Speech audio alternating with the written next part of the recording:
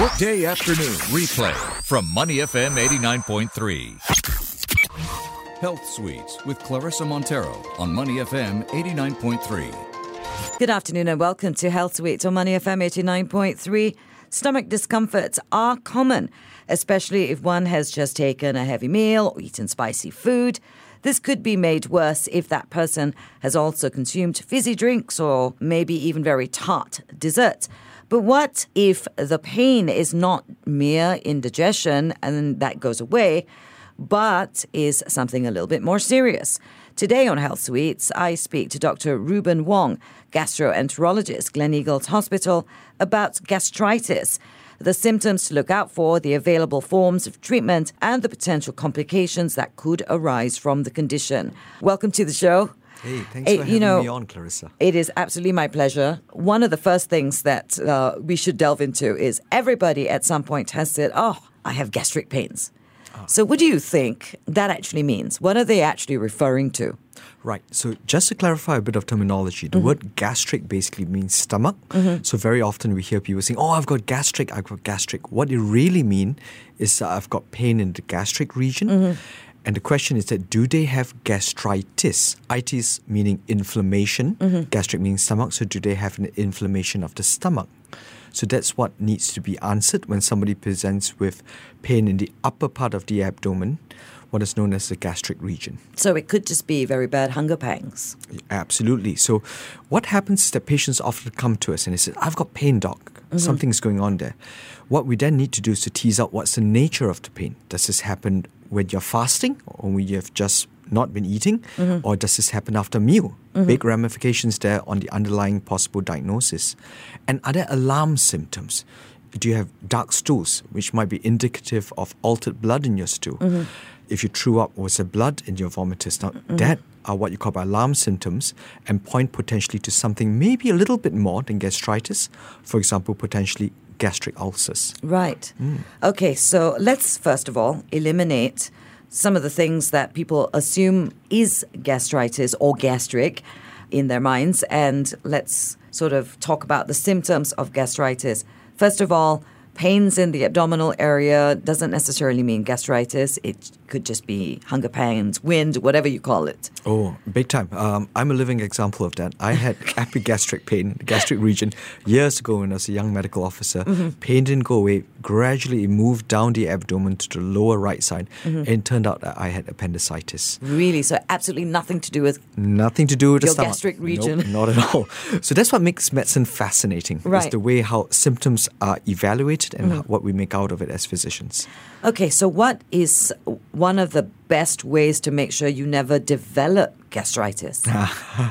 Okay, it comes down to the question of what is the possible cause of gastritis, and it's a fascinating area.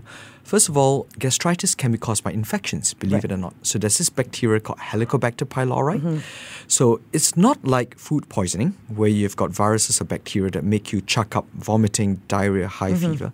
This bacteria goes in and it burrows its way into the lining of the stomach, and it stays there, believe it or not, for years, gradually creating an inflammation or creating gastritis, inflammation of the stomach, and ultimately potentially causing ulcers and potentially cancer. So it can be caused by an infection, Helicobacter pylori. Number two, we know that gastritis can be caused by chemicals. What I mean by that, so if we have seen alcoholic gastritis from people who literally binge drink. Okay. So this is not your occasional glass of Pinot Noir, but somebody who just goes out and has five shots. And has a case of it. Has a case of Pinot Noir. My gosh, bottles of whiskey, what not have you got? Single malts. No. But basically it's drinking to excess. Right. And what that does is that it causes an acute inflammation. If we pop an endoscope in, you can see it. Third is that it could be due to irregular meals, or a bit of old wives' tales, but it's true. If you don't eat regularly, what happens is that buffering capacity of the food to your acid is lost. Okay. And therefore the acid has a chance to go through what you call by the mucus layer and then get to the stomach lining. And hey presto, there you go, inflammation, gastritis. Okay. Now, there's gastritis, and you brought it up. You touched on it very, very, very quickly. Ulcers, gastric ulcers. Yes. which is worse. Right. So the simple way to think about it is that you've got the lining of the stomach. Think of it like a wall. Okay, you've got a wall there. And then the wall starts to get damaged. So you start to chip away at the wall a little bit and it gets all rough. So that's inflammation. Now you've got gastritis. Okay. What happens if you start to dig at the wall and you've got a hole in the wall? That is now an ulcer. So now you've got a gastric ulcer. So an ulcer doesn't happen overnight. It doesn't go pop there. What happens is that very often it starts as a gastritis, and then that inflammation becomes so bad and so significant that it goes right through. Now, the only caveat to that and the exception is gastric cancer. Now, that's a little bit different. That's because they're cancer cells which then chew their way through. So there are different stages. If you don't deal with your gastritis, it will just progressively get worse. Not quite. So there is a potential for it to get worse. Potential. But not always. So in the same way how people get really worried, oh no, I've got, for example, Helicobacter pylori infection. Does it equal cancer? No. Statistically, the number of people who progress on are low. But if you know there's a risk of it going on, why do you want to let it happen? Now, we've touched on symptoms. Should we know more? Certainly, everyone should. Okay. Hit me. Okay, so if you have the symptoms, so it doesn't mean that every little tummy ache you go running to your doctor. It could be, as you said, indigestion. I've overdone the sashimi a little bit, and omakase dinner, whatever have you got. But if it doesn't pass, if it persists on this gnawing gastric pain in the whether upper or not abdomen, you eat. Exactly. Or worse still, the alarm symptoms, like what I pointed out earlier. Weight loss, if you've got blood, whether it be altered blood in your stools or throwing up blood, then you really should see a doctor. So the doctor will take a history, will do a physical exam, and may then suggest investigations to go a step further. Now, what investigations? These range from, number one, find out whether you have a bacterial infection or not. And you could do a breath test for that. Believe it or not, feed you something to drink, it then gets digested by the bacteria, and you can measure in your breath whether you have this bacteria, Helicobacter pylori. But to really see whether there is an ulcer or there's inflammation, we need to do an endoscopy. Now, this is where we put a little tube with a camera at the tip. So technology has really, really moved on, Clarissa. What happens is that we can drive it. There are two steering wheels on the controls, and we drive it right down into the stomach, allows us to see real time. So it goes in down the high throat. definition. Down the throat. Yeah. So not the most comfortable. That's why you get sedated for it. Allows us to see what the lining looks like, allows us to see whether there are ulcers, and allows us to take biopsies to confirm the inflammation under a microscope or to confirm whether there's something bigger like cancer and so on and so forth. Okay, now I have had the pleasure of this scope experience that you talk about. What was it like? It was fine because I was sedated, but it good. wasn't so fine when I had to try to cough it up. Whatever it was that my throat felt very, very uncomfortable. For days after that, I might add. But the thing is, what they did discover was I did have ulcers. Oh wow. And they dealt with it, but it was my own fault, which is why this is a very interesting conversation, because I skipped meals. On an empty stomach, I would be drinking lime juice and, all the good stuff. All the good stuff. All I the good mean, stuff, it's yes. like, I remember my doctor was very old. He must be retired now. He was actually my parents' doctor, and he just basically went, and then I had the litany of nagging for about 30 minutes. But the thing is, a lot of the time we bring it on ourselves. Would that be a lot of the time? Yes. Unfortunately, you are right. So I am an example of that. I get gastric pains. Okay. I have had upper gut endoscopies or gastroscopy. That's the correct terminology done a couple of times, and one fairly recently as well because of that. And yes, I do So have you gastritis. skip meals? Yes, I do skip meals. A good example is when I was up, I think I was up at some unholy hour last night Doctor, seeing heal patients. yourself. So to all of you listening out there, that's the take-home message. We are all guilty of it. Sure. Clarissa is, I am. Very often there are priorities in life which we think take greater precedence. It's all about regulating it. Make sure you get regular meals. Right. I get some people who say, I don't eat the whole day and I save up, and right at the end of the day, I hit myself with a humongous dinner. Which is terrible for Doesn't you. work that way, absolutely, because you need to have the buffering capacity of food. So eat regularly, eat healthily. There's a lot to be said about the old wives' tale idea about having good regular meals. Sure. So yes, that causes. Number two, stress can actually cause ulcers. Now, a lot of people don't quite believe it, and for a long time it was thought to be hocus pocus. But there's a condition which we see among very ill patients in intensive care unit called Cushing's ulcers, whereby under great stress because of the release of stress hormones into the bloodstream, deprivation of nutrition, the lining of the stomach actually breaks down and you actually get small little ulcers that form.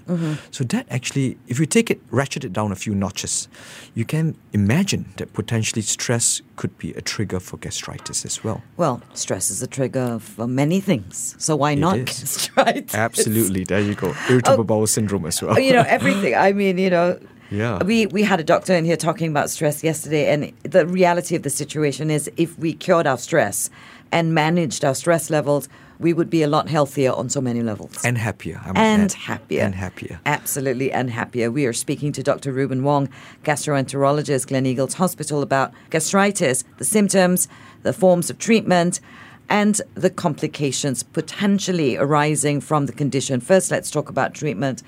I actually underwent, because I was very young, and I mentioned this before the microphones came on, I was very young when I was diagnosed with ulcers. They used me for a trial new drug that was being tested in the US, which I don't, never mind. But it worked. I have to say, it was ridiculously expensive. My parents were like, should we just do this or the usual stuff? The regular stuff, okay. But because I was so young, I was a teenager, they thought, oh, well, maybe we can kick it now and she doesn't have to worry about it for the rest of her life, which they were wrong. but I was lucky. But what is the normal treatment for gastritis? So that's an excellent question. You can treat only if you know what is it that you're treating. So this is where it gets down to the basics. What is the etiology or the cause of the gastritis? So if this is very mild gastritis because of irregular meals, then the treatment is not medication, paradoxically. It's actually lifestyle changes, eating more regularly. Now, we can't always do that. So once in a while, we do get an odd pang and twinge of epigastric discomfort. Sure. Then you can reach for something simple like an antacid to neutralize the acids. Those taste like chalk. Yes, the chalky stuff, exactly. So the idea is that it is a carbonate basing, calcium carbonate, neutralizes the hydrochloric acid in the stomach. Number two, if there's an underlying cause, like a bacteria, Helicobacter pylori, then you need to kill the bacteria. Logical, right? Get rid of the cause, it gets better. So this would be a course of antibiotics, usually for 2 weeks, multiple antibiotics, get rid of the bacteria, and if the cause that's causing all this inflammation is gone, theoretically shouldn't come back. Third is, if there really is established gastritis that is there on endoscopy, so this is why the endoscope becomes important, right. Or if there's an ulcer, then you actually require acid suppressants to reduce the acidity so that the stomach lining is given a chance to heal. Right. So, for example, if you got a wound, you scratch yourself up and you go dip it in seawater, ouch, it hurts. Right. So what you want to do is to remove the causticity of the acid. Right. So that the stomach has a chance to heal its lining again. Sure. And those will be things like proton pump inhibitors. So these are common names that your listeners may hear about. H2 receptor antagonists. And nowadays, there are newer drugs called potassium competitive acid binders. Basically, these are big drug groups that act to lower the acidity. However, these are not to be used all the time long term.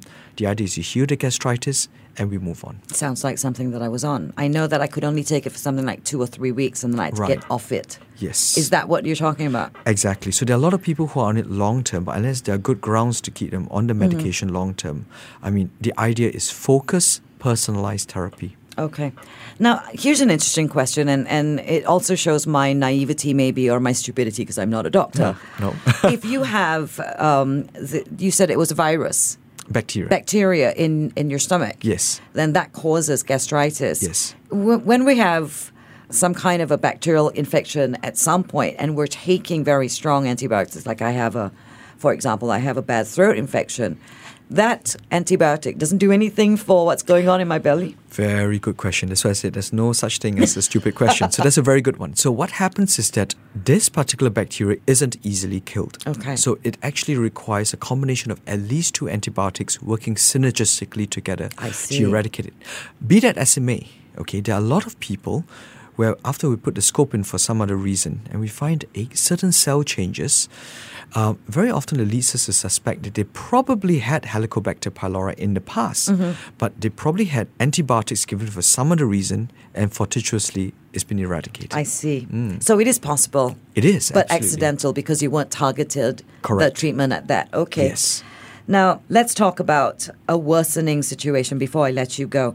If you treat it as gastritis, but it doesn't go away, it gets worse, you develop ulcers, how bad can it get?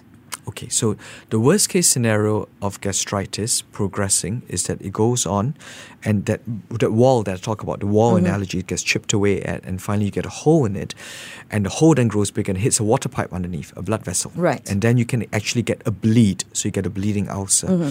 Sometimes the inflammation and all that has been going along, especially if there's Helicobacter pylori in the background, causes the lining of the wall to start to become rotten. It becomes cancerous. Then you end up with gastric cancer. Okay. So those are your worst case scenarios. I think in this day and age of medical accessibility and early diagnostics, gone are the days where we actually see full-blown perforated ulcers. That means the wall we've got just gone right through into the abdominal cavity. That doesn't happen that often anymore, but that would be the worst case. All right. Yeah, a true and true hole. So we don't have to worry about that and septicemia and all those wonderful, awful things. No, hopefully never. at least not locally. But the bottom line and the take-home message is that if you have gastric pain that is going on, that's persisting, and if you have alarm symptoms, do seek medical attention. When? If it persists. So if you're going to ask for exact timeline, there are good guidelines out there that says that see your doctor. If your doctor has tried an acid suppressant, those that I listed earlier, for 4 weeks, and it doesn't get better, then it's time to be investigated further. Okay, so if you're getting gastric pains and you're taking the antacids and it doesn't get better, it doesn't alleviate it, it doesn't go away, come see you. Yes, see your doctor who might then refer you on to a specialist, a gastroenterologist to be evaluated. Thank you so much, Dr. Reuben Wong, gastroenterologist, Gleneagles Hospital, for coming in and talking to us about gastritis on Health Suites on Money FM 89.3. My pleasure. To listen to more great interviews, download our podcasts at moneyfm893.sg or download the SPH radio app available on Google Play or the App Store.